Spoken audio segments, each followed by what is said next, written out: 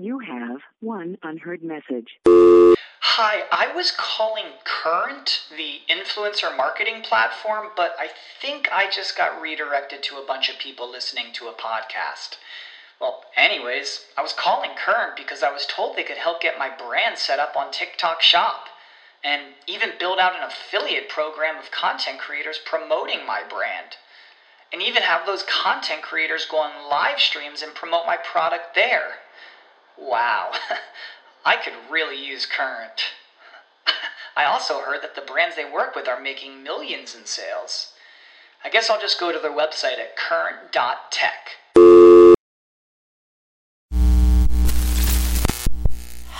This show is brought to you by The Makery, the podcast network for makers.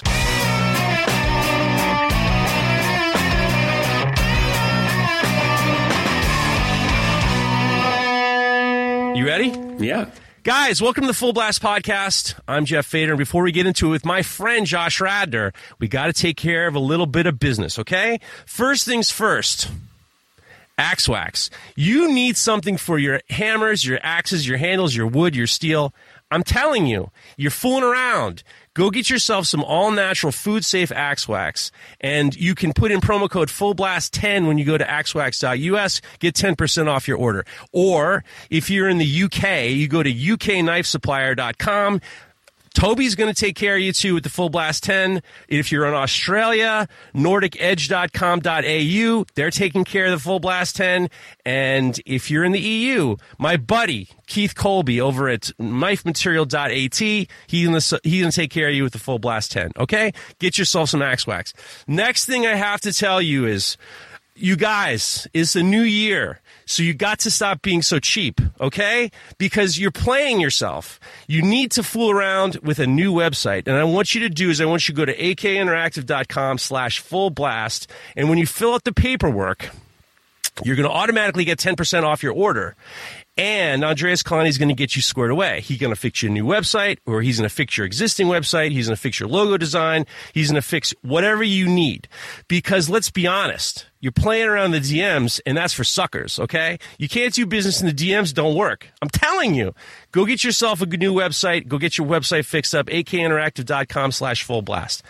Last but not least, I cannot thank Trojan Horse Forge enough for sending me their...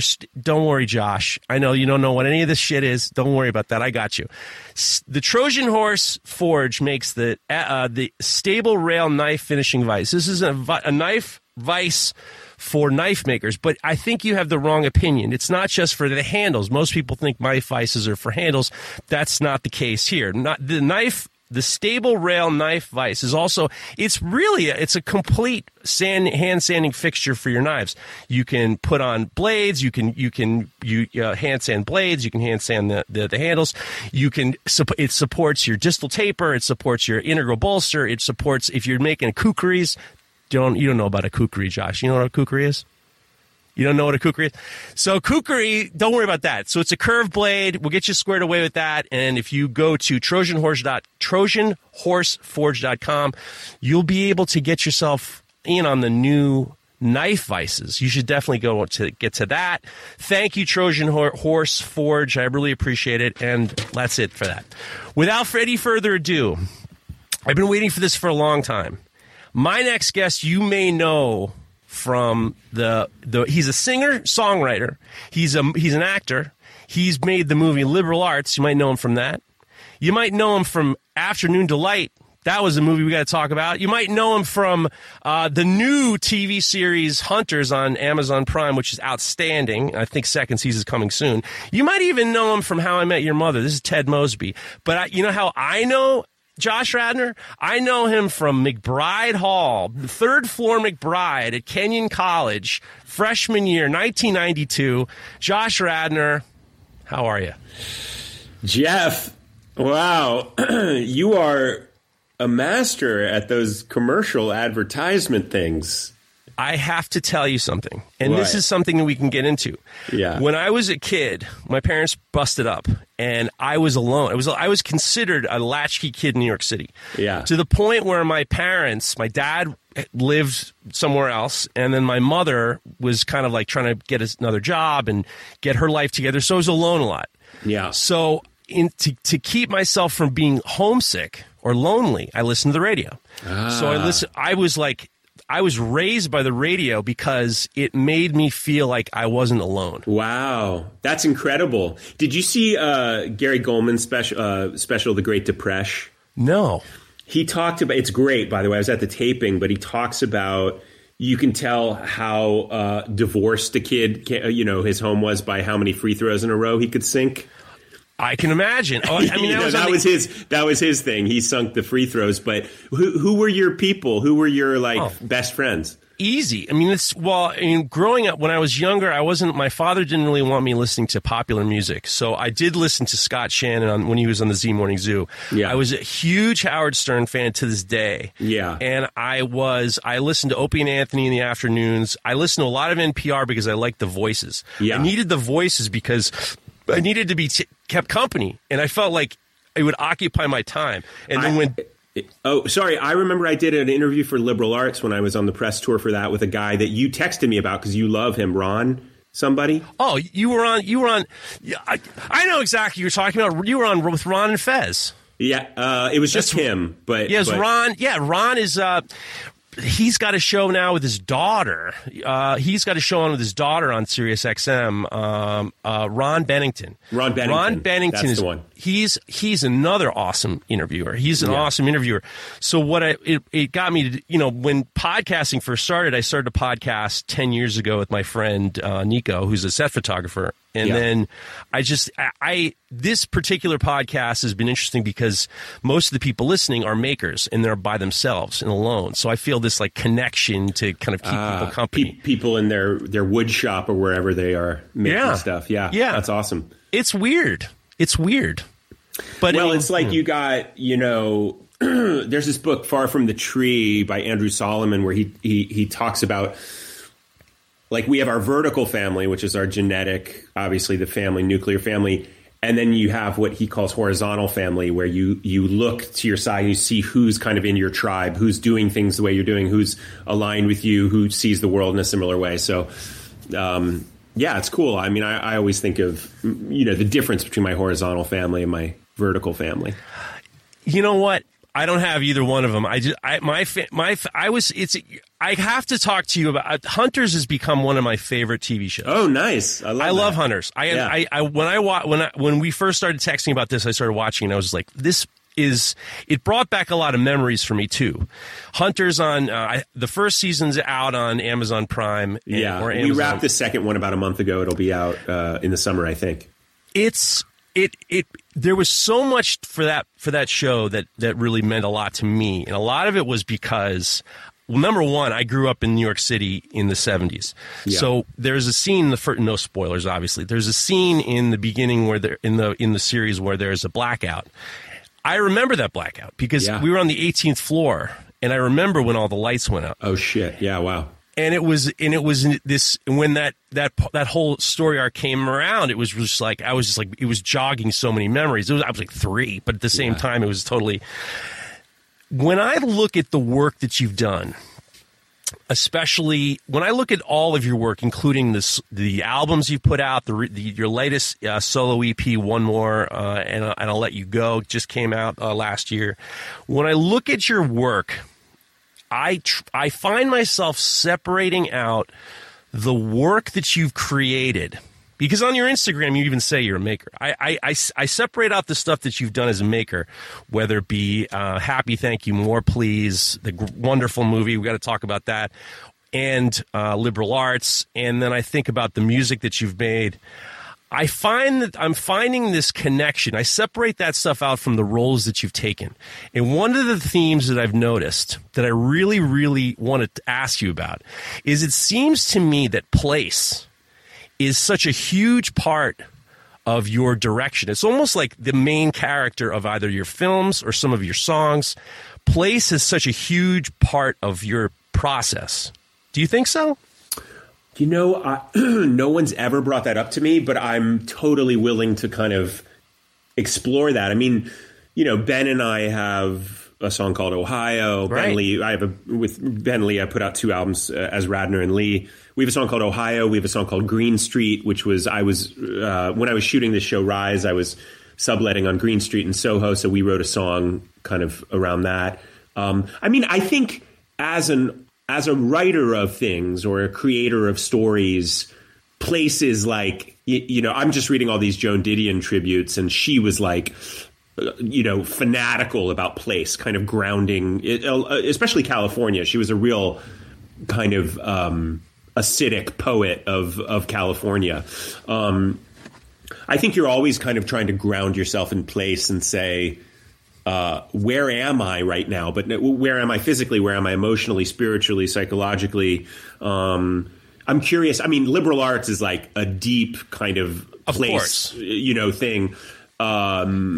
Happy Thank You is really a New York movie in so many ways.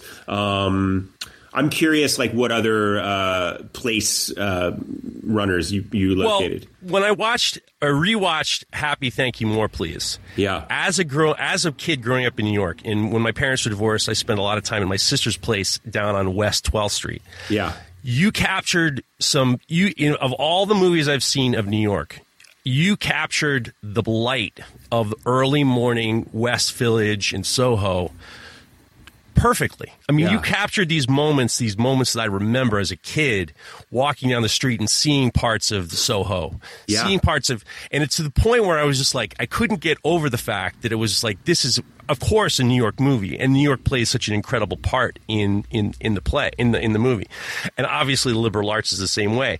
I was listening to your album, and when I was listening to Green Street on the Radner and Lee's album Golden State, I started to wonder if it was an ode to when you were at NYU. After college, you graduated from Kenyon College with a bachelor's degree. You got the what was the award you got? Paul Newman Award. You got the Paul Newman Acting Award. Trophy. And Thank you for mentioning that, Jeff. Not enough people talk about me winning that. Listen, I have to tell you, I'm going to be doing a lot better than most in the interview. I think I have a better understanding of you than most of these flea bags. Because Hillary and I were talking about that we went to see you on your senior thesis when you did Hamlet. We were there. I did Sight Unseen. We remember. Wait a second. You did Hamlet too. No. I did Romeo and Juliet my senior year, but that was like a full production in the Bolton. My thesis was with Elliot, our mutual friend, right, in the Hill Theater, Sight Unseen. Well, we saw you in Romeo and Juliet. Hillary said it was Hamlet. It was not Hamlet. You can hear. God damn it, Hillary, you fucked me up on that one. So, but what I remember when you moved to New York, you started to go to school. You went to get your graduate degree, your master's at NYU. Yeah, I almost feel like there's so much New York to you.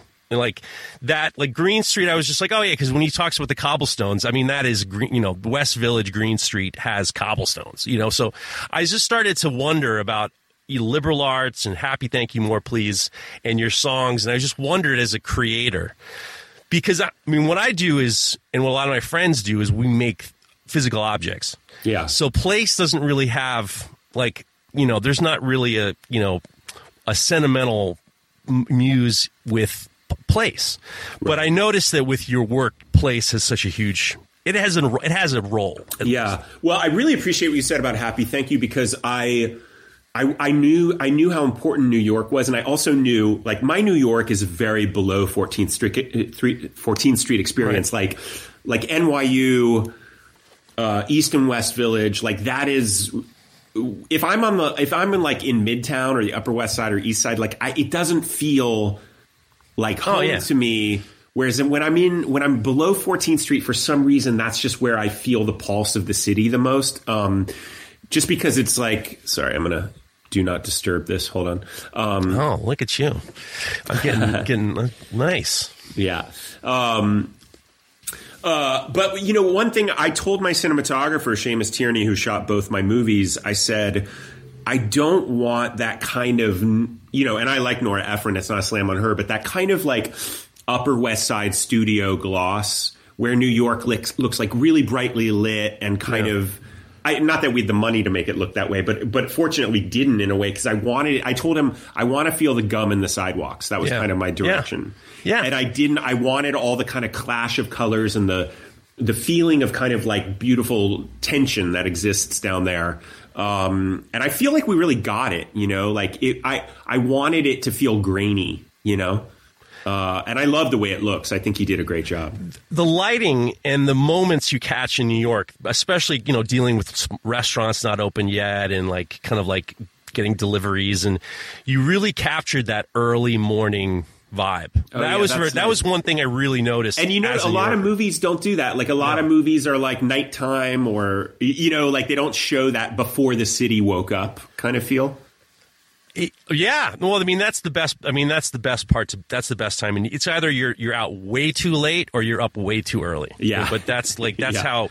I mean, that's the New York I've always loved. So actually, when my parents were divorced, I would sometimes stay with my sister who lived on. So I'd have to leave extra early to get to school. Yeah. So I would go through West 12th Street and go through the West Village, getting ready to go to the subway. Where'd you live? Where was your mom's? 62nd and 3rd. Okay. Midtown. And where'd you go to school? I went to the Allen Stevenson School on 79th Street, and then I went to the Browning School on 62nd in Park. Okay. So I remember at Kenyon, you were not necessarily, it wasn't like all the New York City kids were like an army, but a lot of you knew. Did you know other classmates before you came? I only knew Callie Zaglio. Okay. I knew Callie Zaglio went to Brearley or Sacred Heart. No. She went to Nightingale Bamford. I knew her, but that was about it. Yeah. I kind of, for me, I wanted to get away from the city. I needed to get away from my family, really, is what I needed to do. I mean, at the time, my dad and his wife wanted me out, and my mom was like just trying to get her life together, and I just needed out. Right. So, I mean, Kenyon was like, as I would imagine for you, you show up on the campus and, you immediately fall in love. Yeah, of course. But I was also from Columbus, so I had, if I had any hesitation about Kenyon, it was geographic, because I thought you were supposed to go east to school, and I had the grades to do that, and I got into a bunch of those schools, but there was some thing about Kenyon that I had this very strong instinct that if I went there, I would be an actor. Right. Like, and my dad didn't want me to go to like a conservatory. He wouldn't have let me go to like a Juilliard or Carnegie Mellon or something. So, and he went to Kenyon. So it was kind of like this perfect way to mollify my dad, get the education, and kind of be pre-professional as an actor. But I do remember that when I got there, I met all these New York City kids that were like, like a different species to me, just at how much more of kind of like urban life you guys had experienced than I had. And also like the prep school kids, the Loomis Chafee, what were where'd Amy Gallivan go? It started with a W. Westminster. I don't know. Someplace like that. Sorry, I don't know. Deerfield, like all these schools that I had no idea, because I was not an East Coast kid. Like I was properly Midwestern in turn and isolated in it. So it really opened up a whole new world of kind of privilege to me of like, wow, this is a different life. I couldn't even imagine my parents have sent me off to boarding school as a freshman in high school. Well, frankly, I was just happy to be away, be in a co-ed environment. I actually, thinking about you as being an actor, I wanted to go into acting Kenyon, but the thing is my interests weren't, my reasoning wasn't pure. I went to an all-boys school for 12 years, and the only way we got to see girls was to do the acting with the girls' schools. Right. So, look, many a great acting career has started with the same impulse. Well, the schools were so small. I was pretty hot shit for nothing. I mean, for like nothing, and I hated memorizing lines. I hated the constant repeating. I hated all of it, but I liked the opportunity to be around girls and find myself in a more confident setting. Now, I remember going to Kenyon, and it's interesting that you said that your dad didn't want you to go to conservatory, because I wanted to go to RISD, and my dad didn't want me to go to art school. He wanted me to get a well-rounded education, which I think is the same exact thing with my dad, yeah. I think that we were probably in the same first-year drama class, and when I showed up, I was so arrogant that I thought, I'm going to fucking wipe the floor at this place. I'm going to be, because right before I went to college, I actually was almost in a movie. I was almost in, get ready for this, I was almost in Blue Lagoon 2.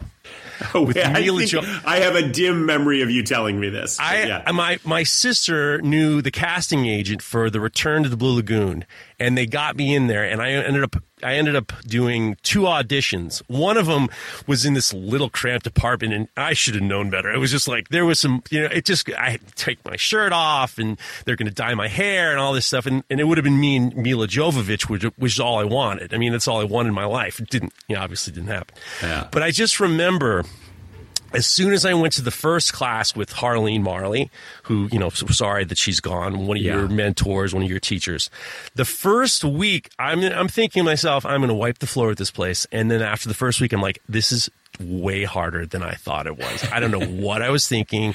I cannot do this at all. Yeah. Well, also Kenyan drama. Like for a while, I was like an English drama double major, and I quickly was like, I didn't want to do 2 comp, exams. Like you have to do these senior year, you have to do these compulsory exams. And English and drama were both a lot. And I ended up being a drama major exclusively, but I always feel like I get defensive about it because it was really like a hard major. It was academic, it was not. I got a lot of my acting, stuff out of the way. I went for my junior year spring semester. I went to the National Theater Institute in Connecticut, and I got that's where I did a lot of my proper kind of acting. And my Kenyan experience was like 17th and 18th century drama and history of theater with Tom Turgeon, and it felt like, and playwriting with Wendy, like it felt very like classroom oriented more than a kind of studio conservatory experience. And that served me well because when I went to NYU for 3 years, it was just straight, massaging your jaw and voice and speech and Alexander technique, like really, the craft of it all rather than the kind of heady exploration of it.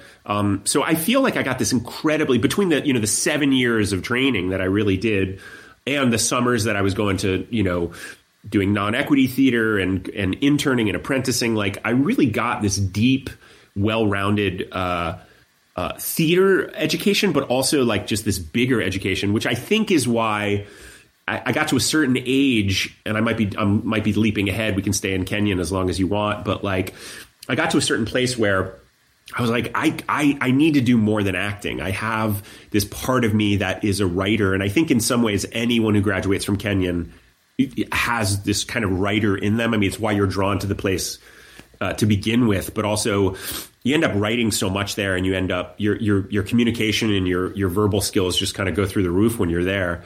So I just got really jazzed about telling stories from a lot of different angles, not just as an actor. I was too angry and arrogant to take advantage of that.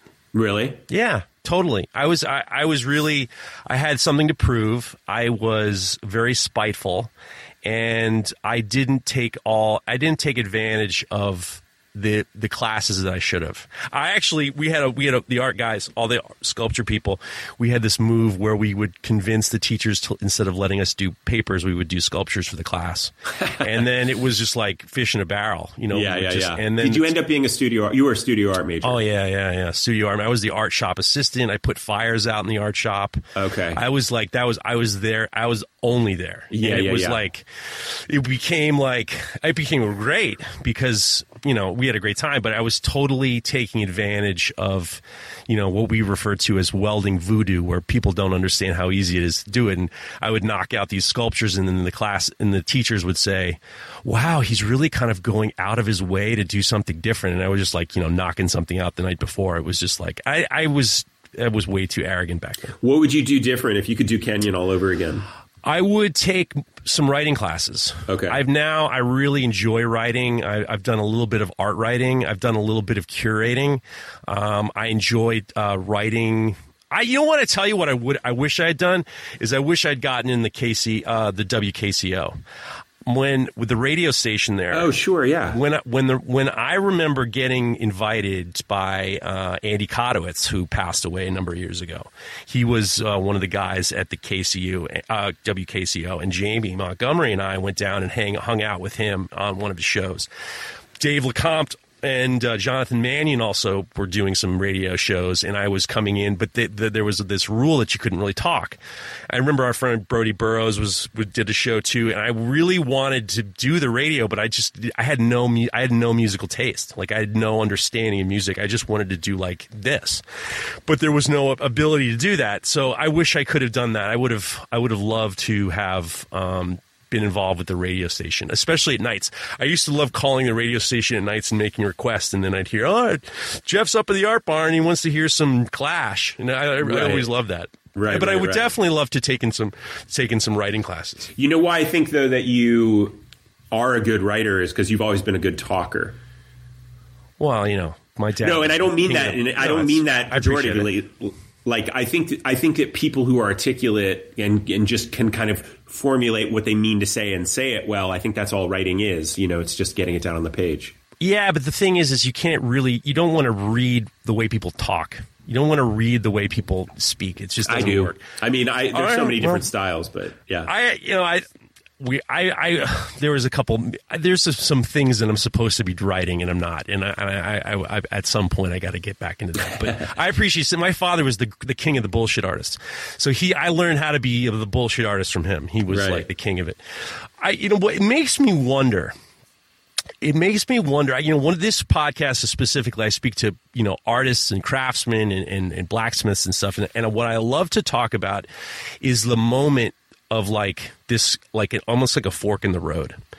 When I think about your history, and I remember seeing you when you were at NYU, I remember you got you became the understudy in The Graduate. No. Can I correct this? Please. People say that I understudied The Graduate. That's not true. I got my equity card understudying at Manhattan Theater Club and took over a role. So that was the only time I ever understudied. Jason Biggs was leaving The Graduate for 3 months, and they recast the role for 3 months. So I stepped in, I rehearsed for 2 weeks and took over the role. I was never understudying him. Oh, I'm sorry. No worries.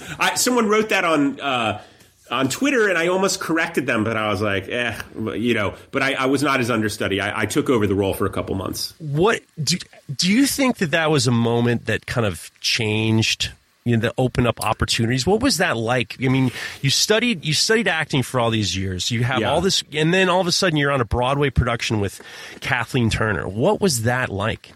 Well, people always talk about like big breaks, right? It's a very common kind of showbiz thing, like, oh, that was your big break.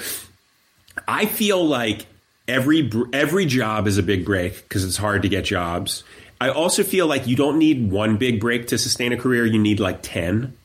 So, getting my agent right out of school and understudying in Manhattan Theater Club and getting my equity card, that felt like a big break. Getting cast in a new Eric Bogosian play at Baltimore Center Stage a couple months after that was a big break. Getting my first Law and Order, guest spot felt like a big break. I got cast in a pilot for the WB, like my first audition in Los Angeles. We shot it. I got fired. That was a weird big break, because the show didn't turn out to be any good. And I was kind of... Why did they fire you? I don't know. To this day, I don't really know. The creators fought for me and didn't want me fired. Someone at the network wanted me gone. So by the time I got The Graduate, then I did this Civil War. I did that later. I did a Supreme Court show with Sally Field called The Court that we shot 6 and they aired 3 and yanked it. 2 weeks after that, I got cast in The Graduate. That turned out to be a great year. I did 6 episodes of television, 3 months on Broadway, and I got another little thing that financially, that was the year I kind of really I did well, and getting to be on Broadway with my picture out front with Kathleen Turner and Alicia Silverstone, like right in between them. Everyone in my life came and saw that. It definitely felt like I had some wind at my sails, like some new wind at my sails. I think I was 27 when I did that. I'd gotten out of school at 24, about to turn 25. So it was a big thing, and it gave me a kind of it made me feel like I can be at the center of things. Like I can be the lead of a show. I can hold the center. I was getting good at being a leading man, you know, which was not something I particularly thought of myself as. It was actually ended up being kind of perfect training for How I Met Your Mother, even though that was its own kind of can of worms, and you know, that brought a lot of struggles with it too. I mean, I think like I do a lot of speaking to colleges, and one of the things I always talk about is like everyone fears failure, but success has its own deep challenges that people don't really talk about. So everything that I broke through to and got to the next level or took on something else always came with these new negotiations that I would have to do, a whole like host of unforeseen problems that I didn't anticipate. It uncorked a lot of insecurities and you know, sense of fraudulence in me too. Like they're going to find out that I'm just this Jewish kid from Ohio who doesn't belong here. Yeah. You know, stuff like that. I heard I watched you had an Ink talk in Mumbai, in India that I gave. It was amazing. It was a 16-minute. I'm going to link it into the show notes of this. It was really amazing because you were very, very candid. You were obviously very well spoken. You were very candid in regards to what that was like in terms of dealing with depression and dealing with fame and what's fame and stuff like that. I guess in my mind, when I think of The Graduate, I think of you as an actor and as a student of acting, and I think in my mind that a real student. You're not some kid they found in a mall. You know, it's like you weren't found. You worked to this point, and then getting on a billboard on Broadway is like the ultimate of what you were looking for. So I guess to me, I always just made the mindset that just like, well, that's the goal. I mean, it's on Broadway. That is also true. You know what I mean? Like I would walk to the theater every day or walk from the subway, and I would just be like, I can't believe I'm going to star on Broadway tonight. Like, this is a real kick, you know? And I think because, like, I have a very strong memory. Like, I remember what it felt like in high school to do those first couple plays I did. I remember what it felt like, the first curtain call, standing ovation, the first person I really respected saying, you can do this, you should do this. So because I have this strong and long memory around that stuff, it's allowed me to feel gratitude as I go, because I remember where I came from. I remember doing plays at Kenyon and wanting to do this professionally with my whole being, like my whole heart. I wanted it. And so even though, you know, cynicism tempts and kind of being over it or being lazy or taking things for granted, all that stuff can happen. Ultimately, what is a stronger emotion in me is I can't believe I'm doing this professionally, and this is how I've made my living, and I've never had to do another job besides this. Like, it astonishes me, actually. It's so great. I mean, I wonder what your feelings the first day. I don't know. I'm sorry. I'm keep going on The Graduate. Maybe we should talk about Eric Bogosian, who number two, one of the great movies of all time. What is it? Talk Radio. Talk Radio. I'm sure that would be one of your favorites. Talk Radio. What a fucking movie that was. Yeah. But I wanted to. I mean, I guess if you could, can you take me back to that feeling of for the first night stepping on the stage with Kathleen Turner and Alicia Silverstone? Yeah. So there was this casting. She's now a big casting director, but she was the casting assistant. Her name is Sarah Isaacson. She's still a friend of mine. She basically got me the job on The Court. She found they were having trouble casting this part. She found my tape. She got me a test deal. I got that role. And then she put me on tape for The Graduate in LA. They loved my tape, so I had to go to New York. I was actually going back to New York. My girlfriend at the time, we were living together, and she was back in New York. I went back to New York. I read for the people. The director was British. He wasn't even there. I don't think I ever met the director. I can't remember if they videotaped me or what. And I can't remember if I auditioned with Kathleen in the room or not. It might have been. No, that's what it was. I was brought back to read with Kathleen, and I think to read with Alicia. And I can't remember if it was one or two auditions. I think it was only one more. They both approved me, and the director kind of took their word for it. The stage manager, a great guy named Peter Lawrence, put me into the show. I had 2 weeks to rehearse. So I rehearsed with the understudies for 2 weeks, every day for 2 weeks. What's the pressure on 2 weeks to be prepared for that?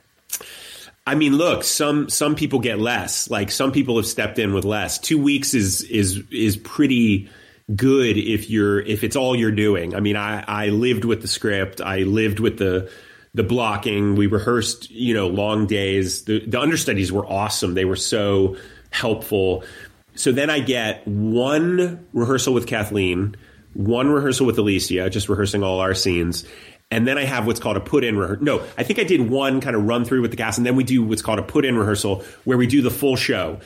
I had so many costume changes. My dresser was this amazing guy who became a really good friend, and he's having to, throw clothes on me and take them off me. And I got this one put-in rehearsal, and then I think the next night I got put on. And I do remember this very strongly. I started the show in the bedroom. And the way the play starts, he's in the full scuba gear, like full wetsuit, full, snorkel, everything. And I remember it was behind this scrim, this like wooden scrim that would come up and reveal the audience. And I remember putting the goggles on, and I could hear my breath, just like really. Yeah, and I just remember feeling the feeling. I've never jumped out of an airplane, but this is the closest I imagine it feels like to being pushed out of an airplane, because I had 2 hours and 15 minutes ahead of myself being in, I think I'm in every scene but one in the whole thing. And I just remember being like, what have I gotten myself into? Am I going to remember these lines? Am I going, and that performance was fine, but it was more like you're in survival mode, just like trying to hang on for dear life. Because it just feels like this conveyor belt, you're just being moved along. And I mean, actually, I was part of the conveyor belt because I had to pace that show so much. But I do remember it came up and I could feel, 1,000 people's eyeballs on me and the lights. And I could feel the presence of all the people looking at me. Sounds awful. But in some ways, that's what I had been training for. Like it was like Navy SEAL training, right? Yeah. Like I'd been through, not to compare, but you know what I mean? It was like you train for combat, so to speak. You train for the moments when you're going to be unnerved and you have to find your center. But it's almost it's almost a position where it's almost unwinnable. Because the pressure, it's not, you've only had 2 weeks. And then, I mean, you haven't been in a lot of other plays at that level with Kathleen Turner, who is, you and I are old enough to remember her from Romancing the Stone. So, and Alicia Silverstone, it's just like the whole thing must have been like paralyzing. I mean, paralyzing is the right word. Well, yes and no. I mean, I came armed with a degree from like what at that point I think was the best drama school in the country. I had logged so many hours on stage.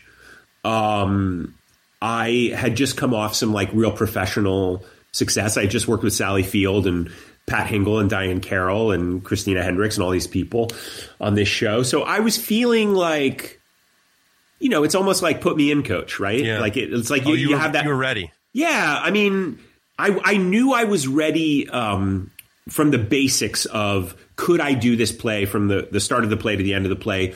Could I act it? Could I hit the beats? Could I get the laughs? Could I emotionally ground it? I knew I could do all those things. It was actually, in a weird way, it wasn't that hard a role for me. It wasn't that big of a stretch.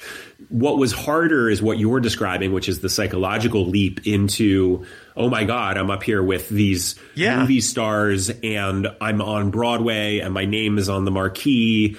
And I'm just, again, like this guy from Ohio, like, how did I get here?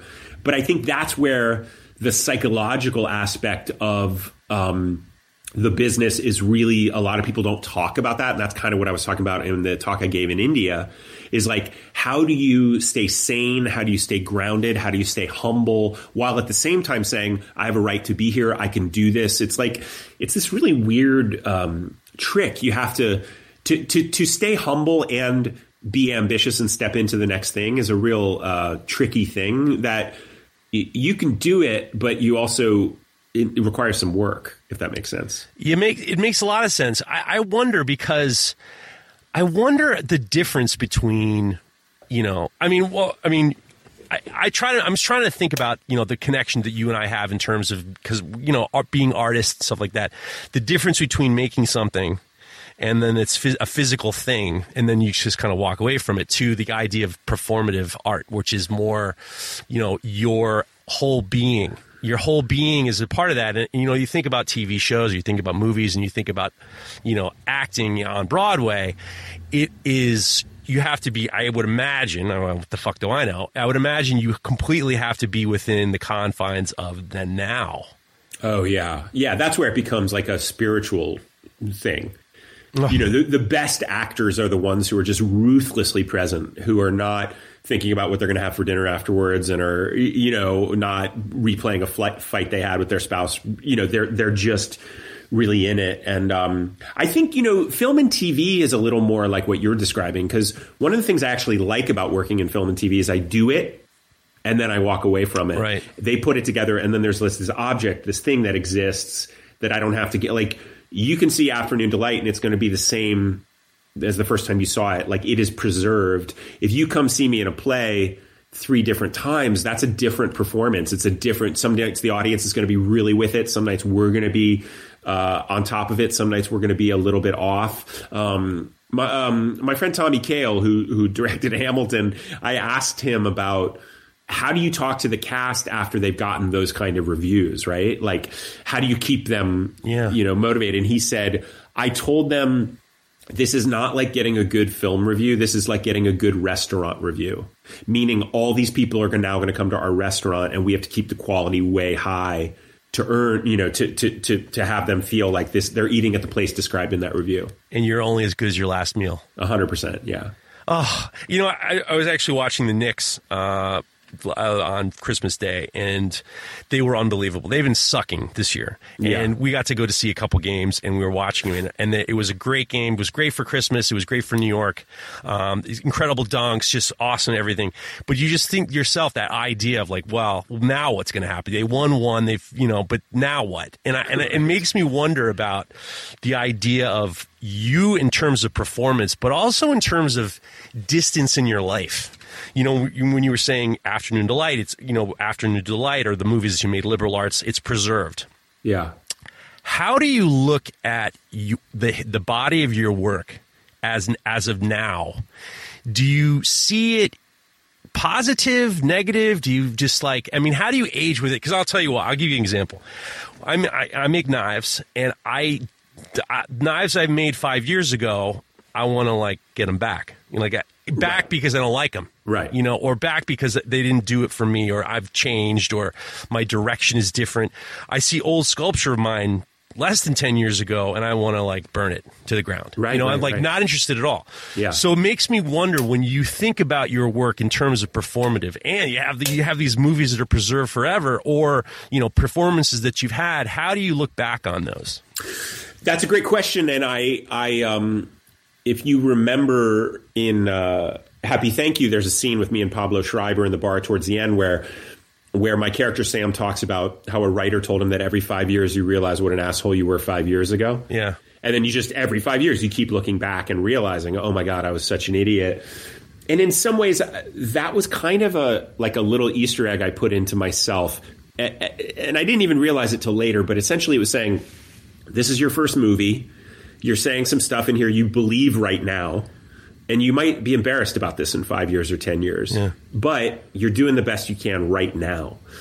And I think that's just the way it is for me. It's sometimes I look back on my work and I really blush with a kind of embarrassment, and I say, God, I'm so much better now. Yeah. And other times I look back and I say, that was pretty good. I mean, what's interesting is I love writing and directing movies. I have some movies queued up that I'm not going to be in, and I'm really looking forward to that, because while I really love Happy Thank You and Liberal Arts, my performances in those movies are probably my least favorite part of those movies. Just because I was spread a little thin. I was doing too much, directing myself as well as the whole scene. And it was just kind of a crazy thing that I asked myself to do, which I'm happy I did. And maybe I would do it again, maybe I wouldn't. But I think you have to, again, this is where you can be tough on yourself, but not in a way that is debilitating, because you almost have to laugh at that every 5 years thing. Like say, look, if I'm growing, I'm going to look back on parts of my life, and not just, artistically, but like I look at how I behaved 5 years ago in a relationship and I'm mortified, I would never do that again. So if you're committed to growing, which as a human being, like I hope you are, I hope we are, not everyone is, but I am, that's going to come with like a blush of humiliation at your former selves, But how do you look at I mean, How I Met Your Mother was just, it was, I think about it in the sense of like, besides the chemistry you all had and the success you had, it is really kind of like a once in a lifetime show in terms of how far it went. And and how it propelled you. It propelled the fucking network. It propelled everybody on that goddamn show. And I wonder how it makes you think when you think about it now. Because I know everyone says, I was listening to your podcast with Bob Saget, and he says, I know him as Ted Mosby. How do you look back in your life, and are you annoyed when people? Are you annoyed that I even asked you about it? Because look, that's such a. You can be. I can. No. I feel like it's weird if you don't ask me about it. Right. It's also weird, I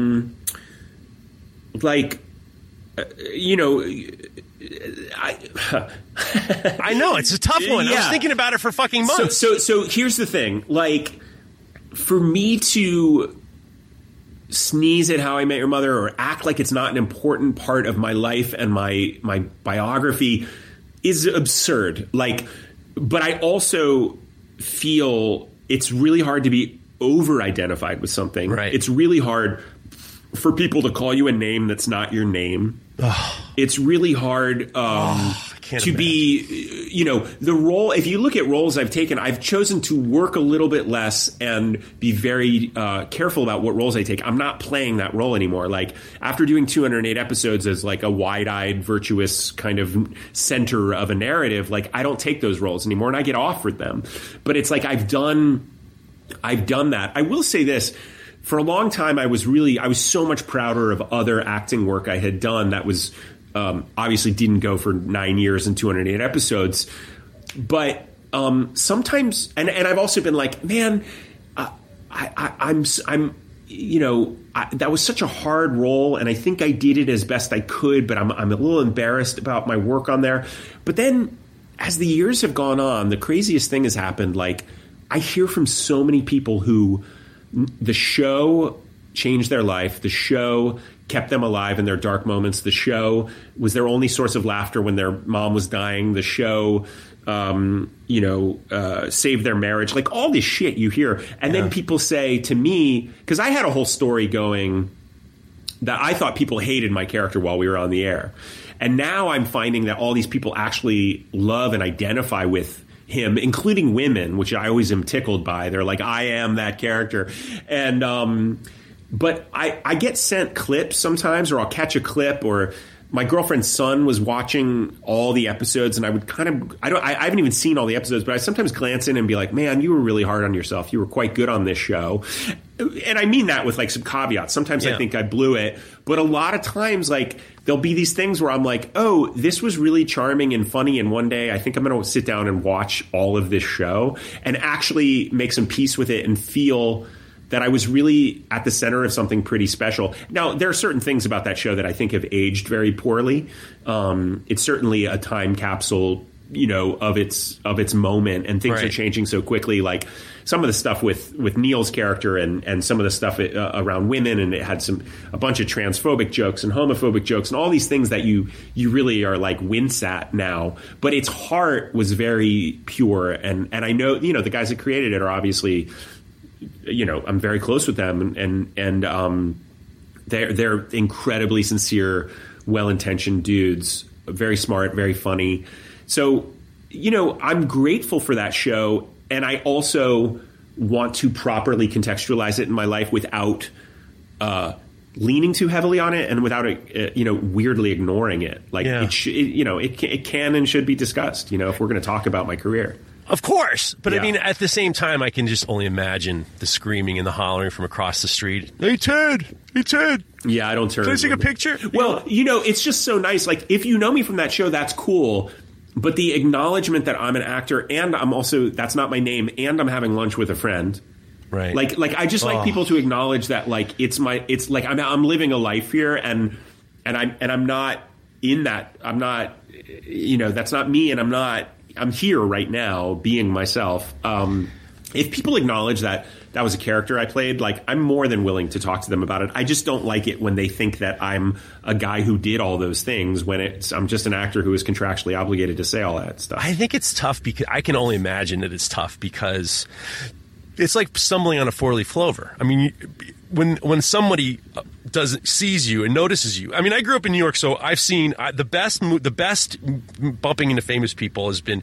I was on Park Avenue on one of the islands when we were crossing the street, my friends, and Rod Stewart was there on the island waiting for the trap. We were on the same island waiting for Rod Stewart and Rachel Hunter, and we were like, we're all trying to cross the street. We're all stuck on this island, and we're like, yeah, that's Rod Stewart. That's definitely Rod Stewart. Like, oh my god! And then as the lights changed, we're like, Rod, way to go, Rod, because he's with Rachel Hunter. It was awesome.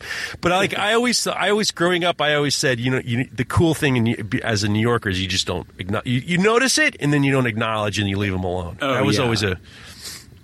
So I can only just imagine what that's like.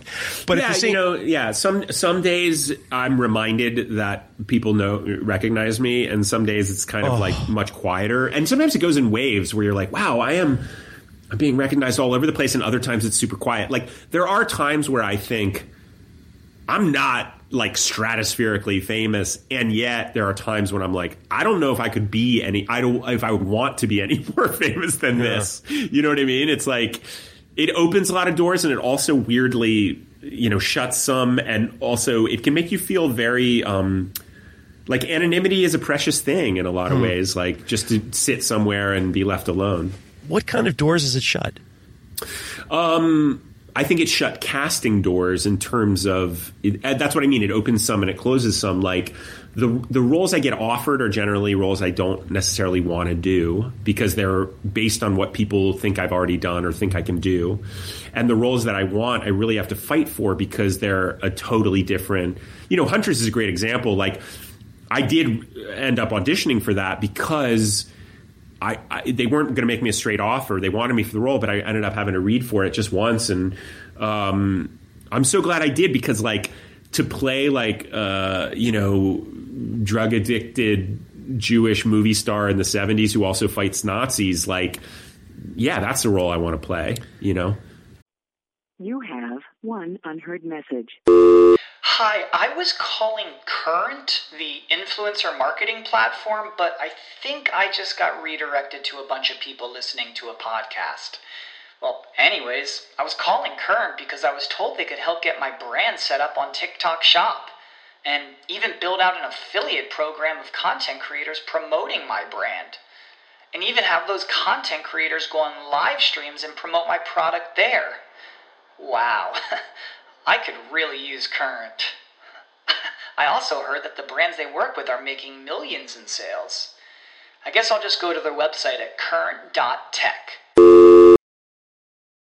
Lonnie Flash is such a fascinating character.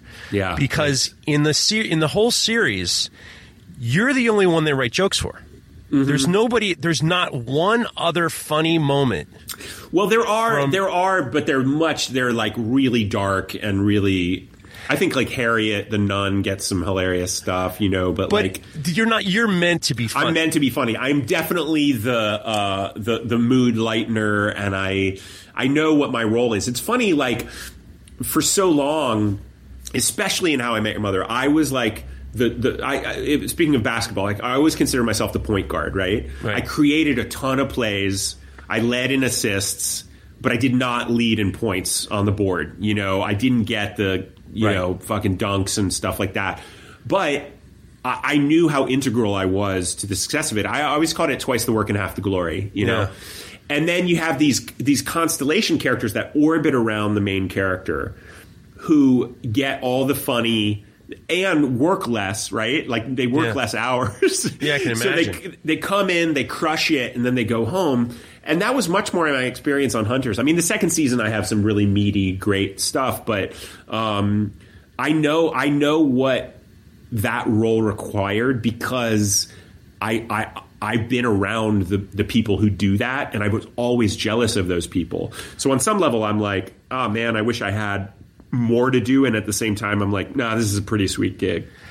Talking about Hunters, I found, if you watch the first episode, you assume that it's going to be like a Quentin Tarantino show. Yeah, and I ended up finding myself so thinking about my family and identity as a Jewish person. And it really kind of like sent me down some weird rabbit holes. One of the reasons why is because my father joined, after the bombing of Pearl Harbor, my dad joined the Air Force.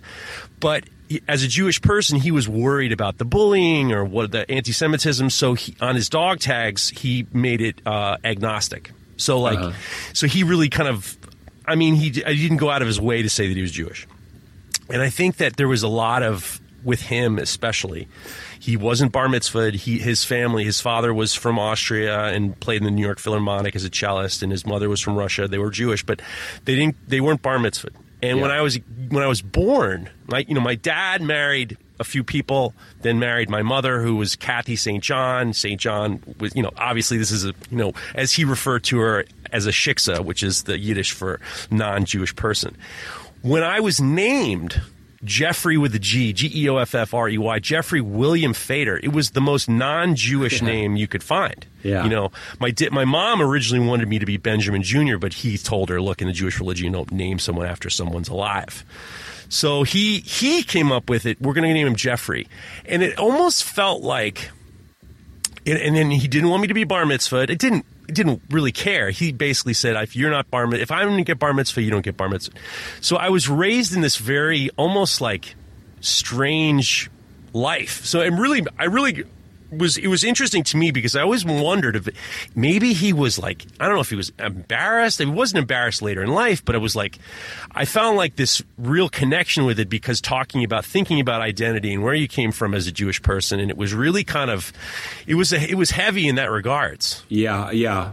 Well, David Weil, who created it, his grandmother, I think, was a Holocaust survivor. He's got a lot of Holocaust survivors in his family, I think. And, he was really bullish on the fact that he wanted to make Jews tough and cool again. Because there's a real history, like the whole idea that Jews didn't fight back and just went like lambs to slaughter in the Holocaust is false. That's not true. There were so many, ghetto uprisings and little, militia forces that were trying to, fight back.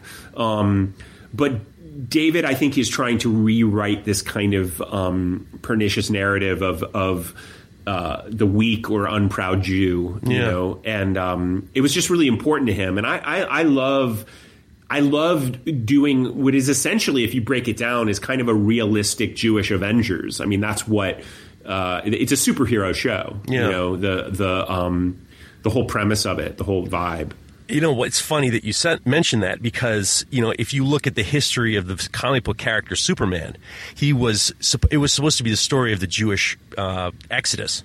Because he was from a foreign land, and he was from a foreign country, and he's sent to it by himself, and the parents named Jor-El, and his name's Kal-El. I mean, that ain't from the Talmud. I don't know what else to tell you. I mean, Kal-El. I mean, a lot of those comic book creators were Jews, kind of fleeing the Holocaust, and I just all find it very interesting because, the idea of passing and the idea of identity in terms of like the concept of, the Superman character. I mean, they didn't spell it out, but I mean, it was like the same thing with, in the Fantastic Four, the thing is Jewish. And it's interesting that there was this whole level in terms of Jewish identity in that show. But it was far more than just killing Nazis. And also Lonnie Flash, he's Leonard Flagenstein, right? Like, and so from his Hollywood career, he's kind of trying to be this even the name Lonnie Flash is kind of a superhero name. So he's created this identity for himself that is much, excuse this, but like flashier. And it's a running theme in both seasons, this kind of notion of you're really Leonard Flashenstein, and that's the role that you were born to play. This kind of reclamation of your identity. And one of the things I love dearly about Hunters, and a big source of comedy in it, is he's this famous movie star. He's kind of like a Burt Reynolds meets Elliot Gould, right? Yeah, exactly. Yeah. Fucking Elliot Gould. Yeah, and the hunters, the people he hunts these Nazis with, are like deeply unimpressed with his celebrity. In fact, they find it to be rather distasteful. No one's impressed with him in the group, which I think is really hilarious. And I was able to, it was fun for me, and I think this helped me. Like, I have some experience with fame. I have some experience with being thought really well of just for no reason other than I've been on television and in movies. And I have experience of people being rude to me for no particular reason, just because they don't want to seem like they're kissing my ass. Like, there's all these things that go on when you have this kind of visible profile that I was really able to tap into. Like, I didn't have to do a lot of research. Like, I did read Easy Riders, Raging Bulls. Have you ever read that book? No. It's a phenomenal book. It's about the film scene in the 70s and about the kind of young Turk directors who are now like in the pantheon, but at the time they were these upstart, Spielberg, Lucas, Scorsese, Brian De Palma, Mike Nichols. So, it was it was a super fun world to throw myself into, and I didn't have to do a ton of research. I mean, I didn't have to research what being Jewish was. I didn't have to research, that much about show business. I mostly just had to wear these amazing clothes and have this crazy facial hair. And, outstanding. Oh yeah. I would say they're even more funky and interesting in the second season. So, how would you say? I mean, obviously, there's got to be a different reaction to Hunters than How I Met Your Mother, because I mean, when I went on to Hunters originally, I looked at the reviews, and the first reviews, and I think it was a lot of Jewish people who are very sensitive, obviously, with rightly so, are very sensitive about how the Holocaust is taken. How do you feel the reaction has been to the show? Well, it's kind of hard to gauge because we premiered in like mid-February 2020, so.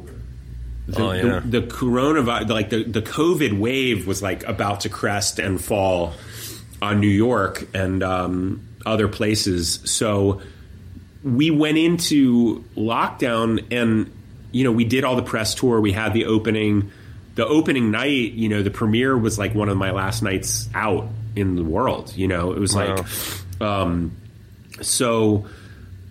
I didn't know how Hunters did. I assumed it did well because we got picked up for a second season, but it was apparently either Amazon's highest rated original show or just second to The Boys, which is a really big hit for them. So the show did incredibly well in terms of viewership. A lot of people tuned into it. I think that to compare it to How I Met Your Mother is almost impossible because, a lot of people don't remember I guess I mean not comparing. I mean, like, I would imagine you had a different reaction. You get a different reaction to the person that you're playing. Yeah, but I don't think they're overlapping audiences in a lot of ways. Not at all. Look, the Josh Radnor completists are probably tuning in, but most of it is it's a totally different audience. And also, How I Met Your Mother was really a slow burn. I remember the first season, we always did well with the demo. Like CBS picked us up exclusively to appeal to a younger audience because they were demographically, they were the oldest. They had the oldest skewing audience, and advertisers always want young people. I don't know, it's silly, but so we always did well in the demo. And for a couple years, we just chugged along on the energy of being the youngest skewing show, but not even close to being the biggest in terms of total viewers. And then I think the fourth season, we went on Netflix. We started streaming on Netflix. And I remember Jason Segel came in one day. We were all sitting around waiting to start, and we were all kind of quiet. And he just said, "Are things getting weird out there for anyone else?" And we were all like, "Yes." Like, suddenly we were being recognized everywhere and people were talking about the show. It just like, and then our ratings started to go up because of the streaming, which is what happened to a lot of shows. Breaking Bad was the same way. Like once it went on streaming, people started tuning in. So then by the time we ended our 9th season, we had the highest ratings. We just kept going up and up and up. And it was just a very strange, it's not normally like that. I mean, it was a really interesting kind of ride to be on in terms of like ratings and popularity. And I think Hunters is like, it's a totally different landscape in terms of TV, streaming, limited episodes. We did 10 episodes first season. We only did 8 the second season. I think we're getting more into like almost like the British model, 4, 6, 8, 10 episodes, and that's it. That's great. It's like doing a long movie, It was funny. Pacino would, he always referred to it as the film or the movie. And we were like, we don't think he knows this is a TV show. Dude, they made him work. Oh my God. Yeah. They made him. He likes to work. Though. He likes to work. He likes acting more than most people. I mean, he worked in that. I know. I mean, he loved it. He asked to come back for the second season. So he really did love it. Yeah.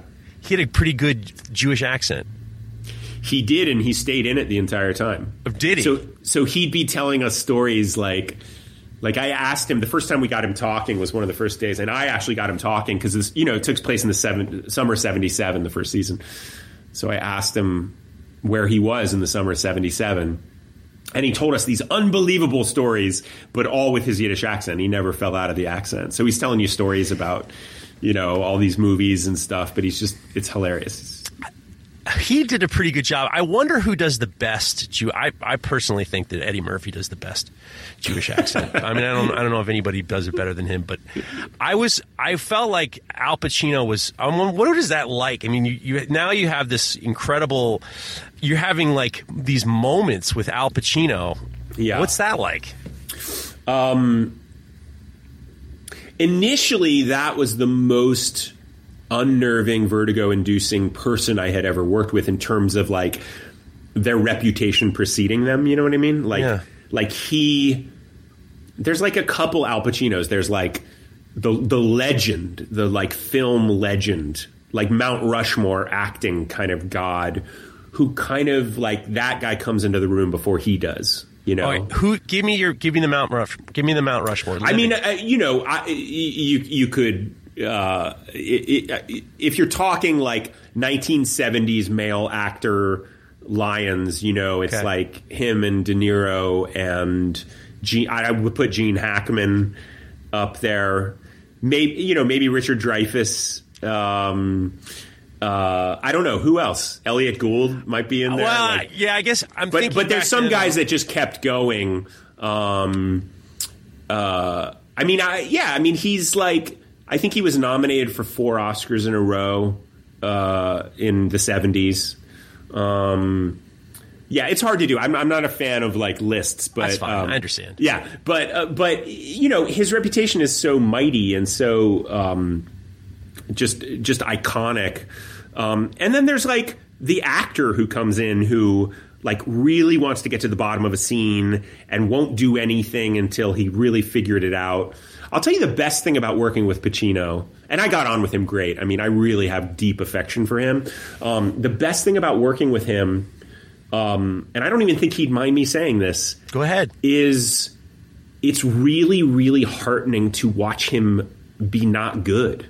Like to watch him do a take that he kind of misses or he's lost and he doesn't know what he's doing. And the reason is it's almost like, if you had an artist, who you love so much and you saw their kind of first draft at something before they melted it down and redid it, you'd be like, oh, I mess up my first drafts too. Like it made me feel like we're all doing the same stuff. I mean, and then he would stay at it. Like he would ask for another take or he'd keep wanting to do it. And he always did it and he always did something. He found something brilliant all the time. But it was a reminder that we're fallible, that even Al Pacino has to work to figure it out, that his first – it's not like everything he touches turns to gold. Eventually it does because he stays at it and he's fearless and he gives himself a lot of opportunity to fail. That's the thing. He has a great relationship to failure. He is okay not getting it and going back. He always gets like back on the horse again. Like he's fascinating. This brings me to something I'm sure you've seen. Have you seen the Beatles documentary on? I have a little bit more to go, but I've seen it. Yeah. This show is so important for creative people because it's a very, very it's the most unique look into the creative process. Agreed. Coming from a place of knowing the songs, and watching the struggle happen. Yeah, and it's the most. I mean, I was talking to a friend of mine. I was like, look, once they tell me 5 years down the line, Peter Jackson says I made the whole fucking thing up. It's all CGI. None of it was real, because it's almost unheard of that you could watch the creative process from back then, now, knowing where they're going to go. You know where the song is going to come. You know how the song is going to end up, but you're watching that struggle. Yeah. And for me, my friend Craig made me watch it, and I watched it. I made my kid watch. My kid's big into the bass right now, and I said, "This is how you struggle. This is how you create greatness. Is this concept of struggle?" So I would imagine that there's a lot of similarities on a set where you're around all these people, and then you're on the clock, and you got the right guy. We get to hear Pacino's "Let It Be" and "Long and Winding Road," but I got to watch him fiddle around on the piano and knock out the melody and kind of not get it at first. I felt the same way about the Beatles doc. Like, Ben had a response where it made him depressed, because he thought he was like watching greatness that, we as the non-Beatles population are not going to achieve. I had the exact opposite response. I found it to be completely inspiring, and I realized, and I say this like very gently and not the way it might sound, but it made me feel like, as a songwriter, I do the same thing as the Beatles. I mean, that doesn't mean our end product is the same, but like the struggle, the holding lyrics, the nonsense lyrics until you figure it out, the sitting with somebody, is this too corny? Is this too cliched? Like, they were asking all the questions that songwriters ask, and I just thought, wow, isn't this amazing that they are like, it's like stars. They're just like us, like I felt like it was. The other thing about that I thought was so fascinating was the first time I saw them. Whenever I would see the Beatles before, especially in that period, they looked like they were from nowhere and everywhere all at once. They looked like they descended from some Mount Olympus of artists, rock stars. And then you really see them as like guys in their 20s who were in this wild, and they knew what it meant. That's what I mean even about Pacino, or even about being on How I Met Your Mother, this kind of like, I'm having this experience of having all these people project shit onto me, and isn't that weird? Like it almost felt like, isn't it weird to be a Beatle? Like, that's what they were saying. Like, isn't that strange? I found it fascinating about it, coming from it as a painter. Like, I was thinking about it like the way a painter paints, or how you're struggling with a piece of art or a painting or something like that. I have long conversations. My sister's a painter, and we talk about the struggles you have with like certain paints, and the struggles of like, you can see a lot of times, especially in paintings, you can see where the struggles are. You can see how the person is really having a hard time. For some reason, I think the viewer or the listener of things thinks that everything is supposed to come out like a laser printer, or come out like Keith Haring, who could do it like a laser printer, and he could just cough it up. The fascinating thing to me was being able to see the creative process, and also see the dynamics between them, knowing that the main guy who kind of kept them in line had passed away years ago, and then they were kind of on their own. And then there's all this. You could see the people around them were kind of depending on their paycheck, and next thing you know, you're just, these four guys are standing around and like miserable. One of them's miserable. George wants to get the fuck out every 5 minutes, and they're a degree miserable. And it felt like, I would imagine, like on a movie set, where there's this pressure to perform at the highest level, with all this stuff around you and all these people who are on the clock, and all you can think of is that, like, in my mind, I think of the taxi cab where like the meter's running, like everything, the meter's running. And how are you supposed to execute, excellence and how are you supposed to execute creativity with that kind of pressure? There's that great, I think it's Leonard Bernstein who said, what you need for an act of genius is a great idea and not quite enough time. Okay. So like the ticking clock. So I had 23 days to make both my movies, which is not enough time. No. But because you don't have enough time, you end up you're like something in your it can pull forth a different level of like creative problem solving. There's a great story about the opera director Peter Sellers, not the actor who makes a very awkward appearance in Get Back. Yeah, but super duper awkward. Super awkward. Not as awkward as Ringo saying he farted and then all walked away. That was pretty bad. Oh, I don't remember that. I don't think maybe he hadn't got to it yet. Yeah. He farts and he says, "I farted," and then Paul McCartney. Ringo comes off great. Ringo comes off great in that whole thing. You know who comes off he comes off great because you can tell that he knows I am holding on for dear life. You know who comes off great, who probably should come off a little bit better is Yoko Ono. It's very clear that Yoko Ono did not break up the Beatles. No. Well, I mean, that's been the story for I know. That should cinch it all up. Linda was impressive, I thought. Of course. No, the whole thing, the dynamics between them all, the dynamics between George and Paul, and the dynamics that, Paul is holding the whole fucking thing together. Yeah. And it's like you're dealing with, almost dealing with children. Yeah. And it was intense. It was super intense. I don't know what I said before. Wait, what did I was going to...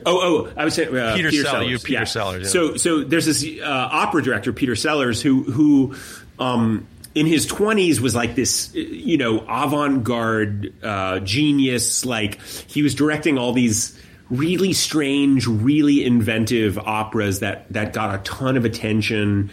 And he got all these grants and people were loving him. And very young, he got tapped to direct an opera at the Met, And they took this big swing with bringing him on, and he got fired a couple weeks into rehearsal. And a couple years later, he was asked about the experience, and he said, it was the first time in my life where I had money. I had real money. Wow. And instead of solving problems creatively, I just threw money at them, and it ruined me. It ruined my process. Oh. So I think limitation is good. Part of so Shakespeare probably wrote as much as he did and as well as he did because he had a company that needed 3 or 4 plays from him a year, right? Like he was writing he had deadlines.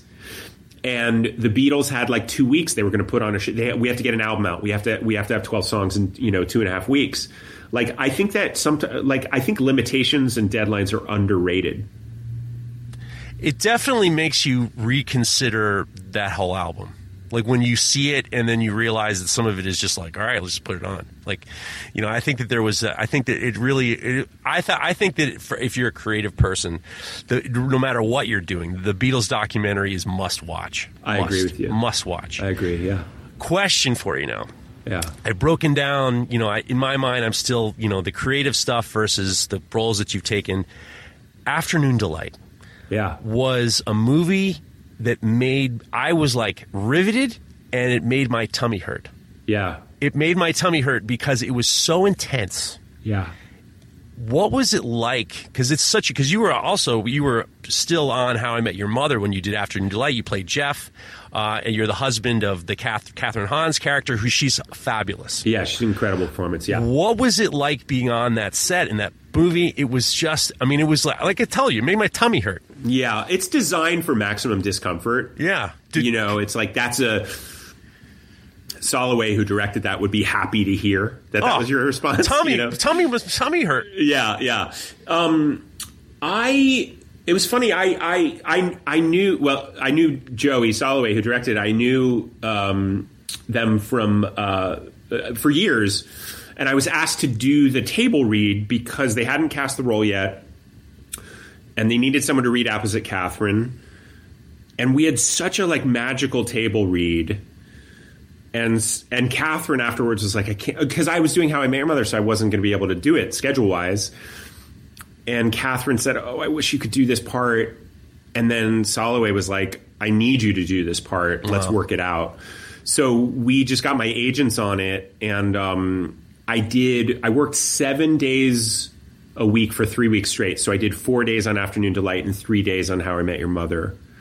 I worked weekends on I think, I worked weekends on. But it's all in California, right? Yeah. It was all in LA. Okay. We shot in Silver Lake, Afternoon Delight. It was a beautiful experience. Like, Soloway created like such a deep, easy. It was just like you felt very creatively free on that set. I don't recall a single day where I wasn't kind of blissed out working on that show. I do remember there's that scene where Juno Temple kind of comes down when we're all playing poker and we're all drinking and she starts stripping and oh my god. And I remember I don't drink anymore, but at that time I think I would go in and out of drinking, but we all had a couple shots, you know. and I remember I had read the script, but I remember for some reason I was so shocked when she started stripping. Yeah. Because we were doing the scene and at some point, Soloway just sent Juno in. Oh, so you had no idea? We didn't. It was like, oh, she's here, and then she started doing all this shit that I was as shocked as Jeff would have been. And the cinematographer is a guy named Jimmy Ferrona, who's awesome, and he's now gone on to do huge shows, but this was a really big thing for him. He was a doc filmmaker. I mean, he was a doc DP. Soloway called him up and he did it. And he had this weird intuitive sense when he's operating the camera. Whenever something was real happening with me, I would always feel the camera swing over to catch me. Like he had some freakish ability to know when someone was having an honest response to something. There are a couple of I haven't seen that movie in years, but there are a couple shots of me in that scene that I'm like, I was not acting. I was like fully dropped into whatever that was. There were moments of lasciviousness that you could feel like. You could just feel a couple dudes, a couple drunk married dudes, and the power of like a woman kind of.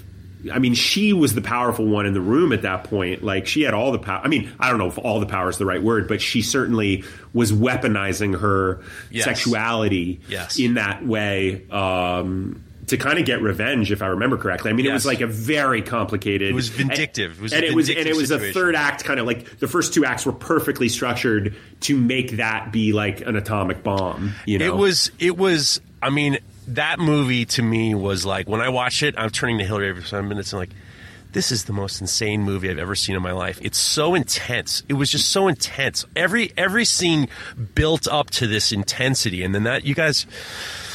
Afternoon Delight. And so when Afternoon Delight comes out, how's Ted Mosby? You got a sex scene, you got an intense sex scene. How's the Ted Mosby character looked at after this, like, you know, hairy movie? I don't know. Feeling any of that? No, it was what was really fun was it got into Sundance. Joey Soloway actually won Sundance for Best Director. I had been there in 2010 with Happy Thank You, 2012 with Liberal Arts, and then 2013 was Afternoon Delight. So I had been there 3 out of 4 years, which was really fun. I was starting to feel like I kind of knew the lay of the land there. But I also, when you're a director there, you're selling your movie and you're doing press I didn't see any other people's movies when I was there as director. But when I went as an actor, I did 1 day of press. But I was there for a couple of days, so I got to see other movies. I got to hang out. I got to... it was just really fun. It's hard for me to gauge, like Afternoon Delight. I mean, it's fun. Like, I know Tarantino loved Afternoon Delight, you know, and he was a huge How I Met Your Mother fan, which is great. I actually met him. He was like really kind of gushy to me. It was super fun. But like a lot of those movies, you know, Afternoon Delight was like another kind of indie gem that you've just got to find. It wasn't like it didn't become Little Miss Sunshine or anything. Yeah. It wasn't like everywhere. So I'm surprised. I know it should have actually, but I think it was a little ahead of its time. You know, I think that movie's probably still really watchable. But I don't feel like it rattled the cages that much. I mean, I do still hear from people who love that movie and love my performance in it. So it certainly was a good thing for me to have, you know, on my reel. It's intense movie. Intense movie. How do you feel? It brings me to like what's going on now with the pandemic and the coronavirus. I was thinking about how this impacts, how we're going to be watching movies, how we're going to be going to Broadway and plays. What is your sense in terms of the future of film and Broadway acting? Because this is your thing. You've been in this game. You've been in this game. You're like I said, they didn't find you at a mall. You actually worked on stage. You have the chops. You've done it all. What's going to happen to movies in Broadway? I couldn't even begin to predict. Truly, I don't know. I think there's something both liberating and sad about the idea that we all have these little home entertainment caves that we just do everything in, because I know there's nothing more thrilling as a filmmaker than premiering your movie that you wrote and directed, as a total labor of love, premiering at the Eccles Theater, which seats 1,100, 1,200 people, packed audience, shoulder to shoulder, watching your movie for the first time. I can't overstate how much of a thrill that is. And, it would be real sad to me if we didn't get those communal experiences, to say nothing of the theater, which is that all the time. I think that humans have a need to sit shoulder to shoulder and experience art together. I don't know that that's going to go away. I'm certainly pro-mask from a health perspective, but anti-mask from a comfort perspective. I don't like to sit and watch a 2.5 hour play wearing a mask. But I also believe, we got to keep each other safe. So I'm not sure. I think we're still in this thing, and we don't really know what it's going to look like when we reemerge. I almost feel like it's going to not just everything's going to be back to normal. It's just going to affect the way we view things. I was actually talking to my friend Nico. He's a set photographer. He's been on a ton of movies. He was a set photographer on West Side Story. And we actually I got to cook for some of the actors who were from the New York City Ballet. Some of them had to move back home. Wow, yeah. Some of these guys who were professional New York City Ballet dancers, they had to move back home. Yeah. And it also kind of makes me think about it, and in terms of how things develop. Part of me thinks that maybe you're just going to have you're going to have a smaller, more liberal audience going to Broadway. You're going to have more of that that idea of, I don't know. Be honest with you, I'm not 100% sure. But what I do know is, back in the day, and probably when you remember this, is there was a writer's strike years and years ago.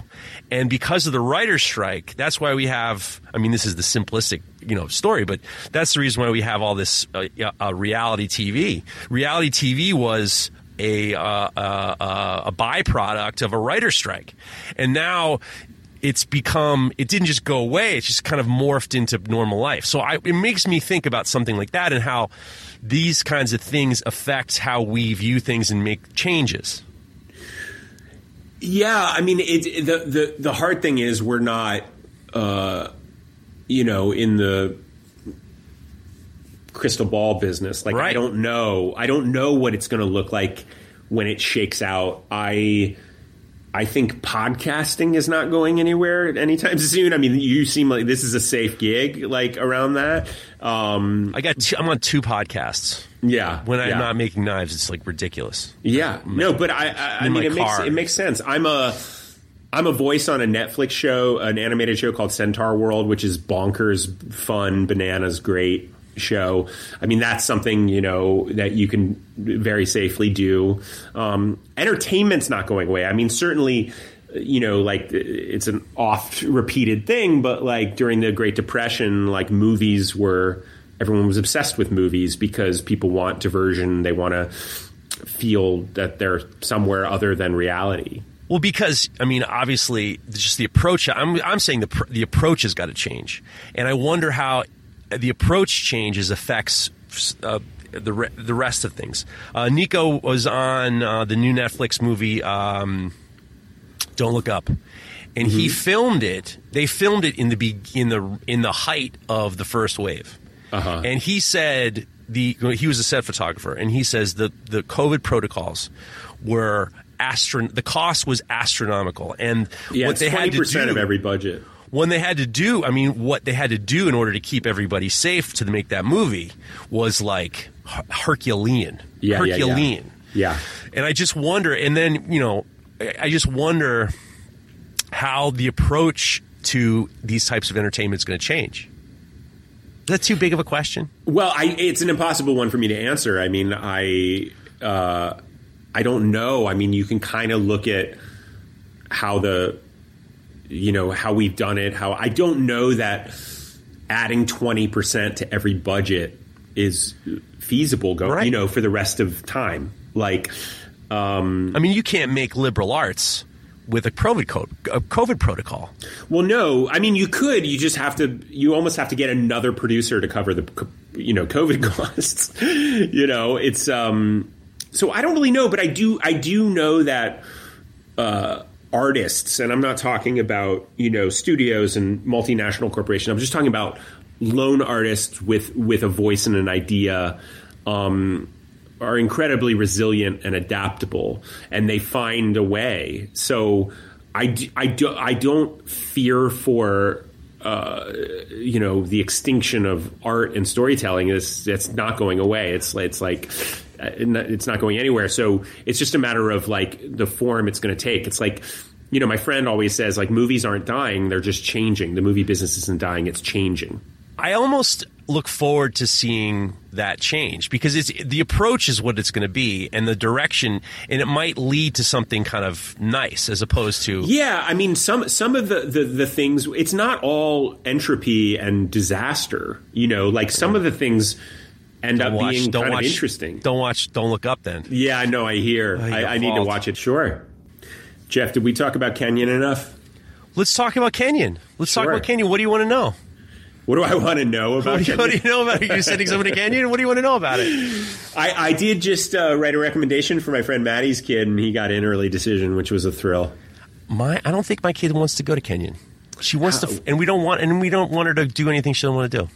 Well, I feel like it's important. That's heavy. My dad went to Kenyon, and I thought it was heavy, but to have two Kenyon grads for parents is a heavy thing. Well, you actually met Lila when she was younger. I guess that was back in 2012. At a reunion? Yeah, at a reunion. Yeah. She liked it, but it's like she also wants to be in something a little bit more metropolitan. And I don't think, and I've always been everything's more metropolitan than Kenyon. So. 100%. But yeah. I mean, I just, it's just not for her. So at the same time, I never really felt like, I want whatever she wants to do, it's fine by me. I don't really give a shit. Yeah. So you've just wrapped Hunters. What do you got going on next? What's next for Josh Radnor? I'm waiting to hear if I got something that I can't talk about because of superstition. An acting thing that would be fun, and if it doesn't happen, that's also okay. I wrote a 1991 high school movie to be shot in my hometown that I'm very excited about, and we're just about ready to go kind of seek some money for it to see if we can make it. It's been a long time. Liberal Arts was the last movie I directed. I directed a couple music videos, which I had a blast with, but I haven't been behind the camera on a feature film for a long time, so I'm really excited about that. I've got a play that I'm very excited about that we've done a couple readings of that there's some interest in doing a production of it. And I've got 60 to 50 or 60 songs, original songs that I need to figure out how best to record and release. Music is like, I didn't discover I could write songs until I was 40 years old, so I have it's a problem new thing with for this. me, but you have a problem with it? I have a problem with this because I heard you on some interview saying you just picked the guitar up. I know that I saw you at Kenyon College with the guitar. No. You saw me holding Sam Reed's guitar and Sam teaching me how to play a D chord and me not playing it well. So I knew how to play 5 chords, but I could not strum. I could not do anything. Being able to play guitar was not something that happened until a couple years ago. So you weren't going to be playing in Green Cat? No. College. Who was Green Cat? Sam Reed, Gareth. I don't Taylor. remember. Taylor was the drummer. And the funny thing is, so we had and Gene. Wasn't Gene in Green Cat? Gene might have been in Green Cat. Yeah. But Green Cat was our freshman year band. And on McBride, and everyone was on our hall. Look, I love all those guys. Not a good band name. Well, here's the funny part. So my roommates, Jamie and Kevin, decided. So you were in a triple. Were you second floor or first floor? You were second floor. Well, first year, I was in a triple with Miles Van Rensselaer. Just the two of you. Yeah, and then when I got to be when I was a junior, I don't remember. At some point, I befriended Kevin, and I think it was freshman year. Kevin Sullivan and Jamie and Evan Mull started a band, and they decided to name it Blue Balls, just to kind of fuck with Green Cat. And I remember that the first sculpture I ever sold. I sold a sculpture and I had enough money to get a keg, and I did a keg party at the KC, and I was the only freshman to ever do that, and also have 4 bands. We had 4 bands play, and I got Green Cat to play, Blue Balls, and then there was 2 other bands. I forgot their names. This was our freshman year? This was our freshman year.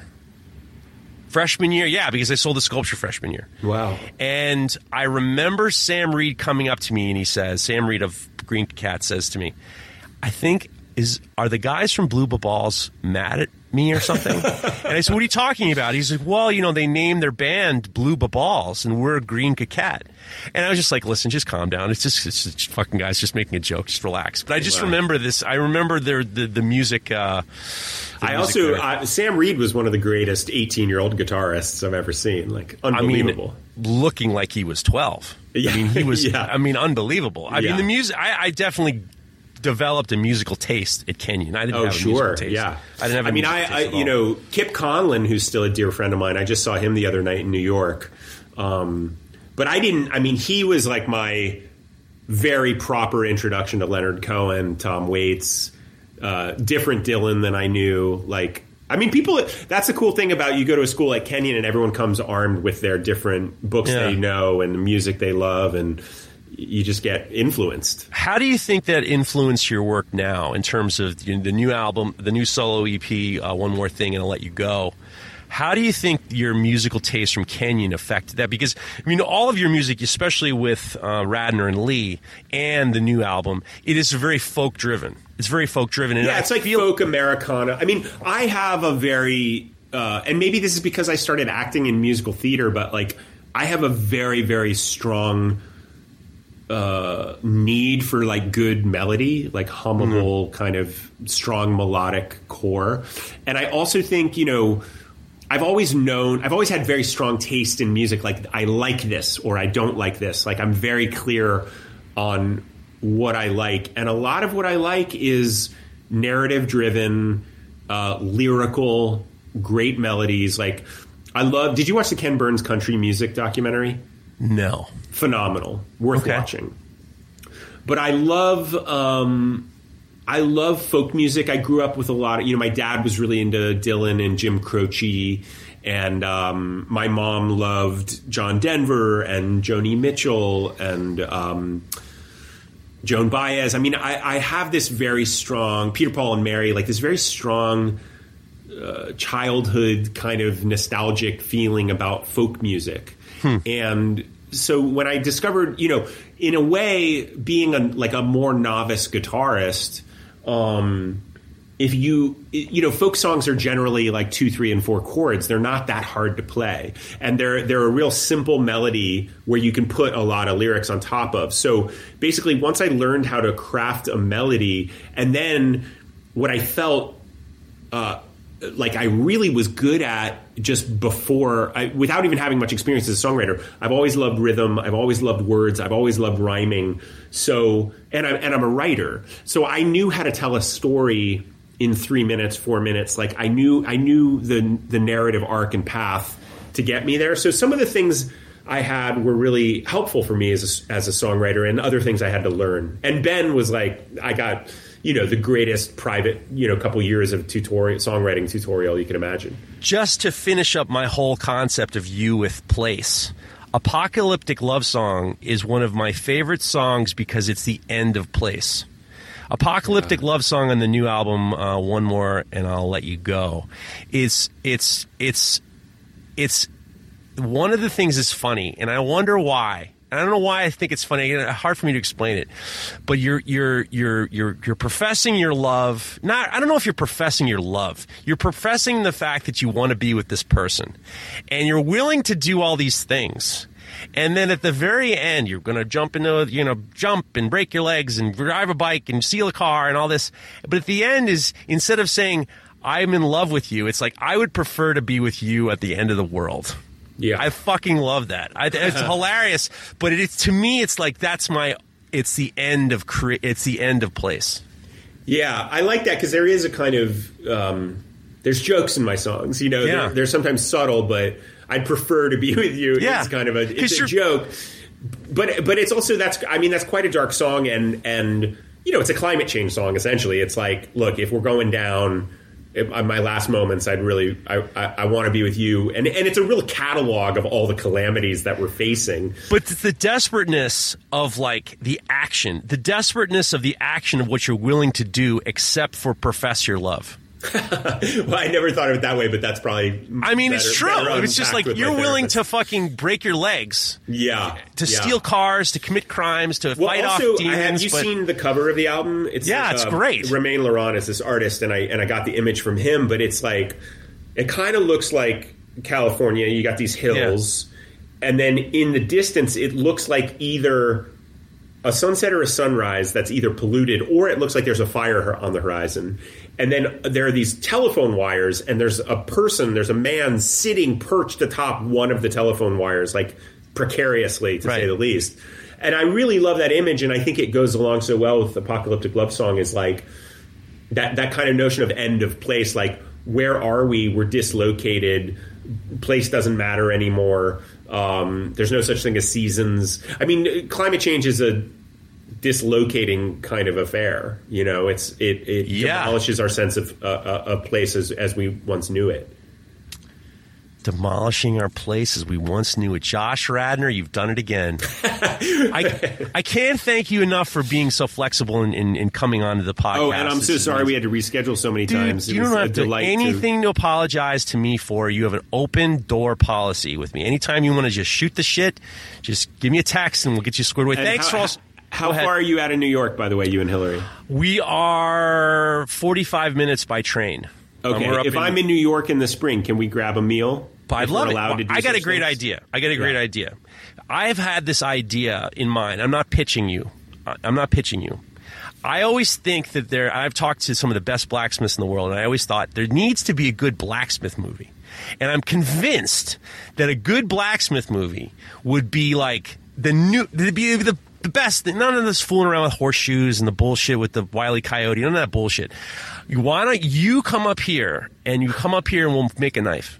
You forge a knife, or you forge whatever you want. I'll achieve your blacksmithing class. You'll come up here. We'll fool around. You'll see if a narrative emerges. Well, here's the thing: blacksmithing. What I've been saying forever. It's my like late in life philosophy of like my life is now all blacksmithing, because it's very like it's the execution of creativity with discipline. Yeah. And it's very forward thinking. There's no going backwards. And it's very thoughtful, and it's very philosophical, and it's very thing. I think you'd be right up your alley. All right. I'm game. All right. And I need to get a fader knife at some point, too. So I got you, dude. I got you. You give me your address. I got you. I got to take care of you. Don't worry about that. Guys, everybody, you know Josh Radnor. You know him from everything. I want you to for sure go get Hunters and watch Hunters and tell me all about it. I also want you to see Afternoon Delight, and don't tell me that your tummy hurts, because I'm telling you it's going to happen. Josh Radnor's the best. Class of 96 from Kenyon College. Go get his solo EP, one more, and I'll let you go. Go get Golden State. My wife got us Golden State Josh Radnor sunglasses. I'm wearing them.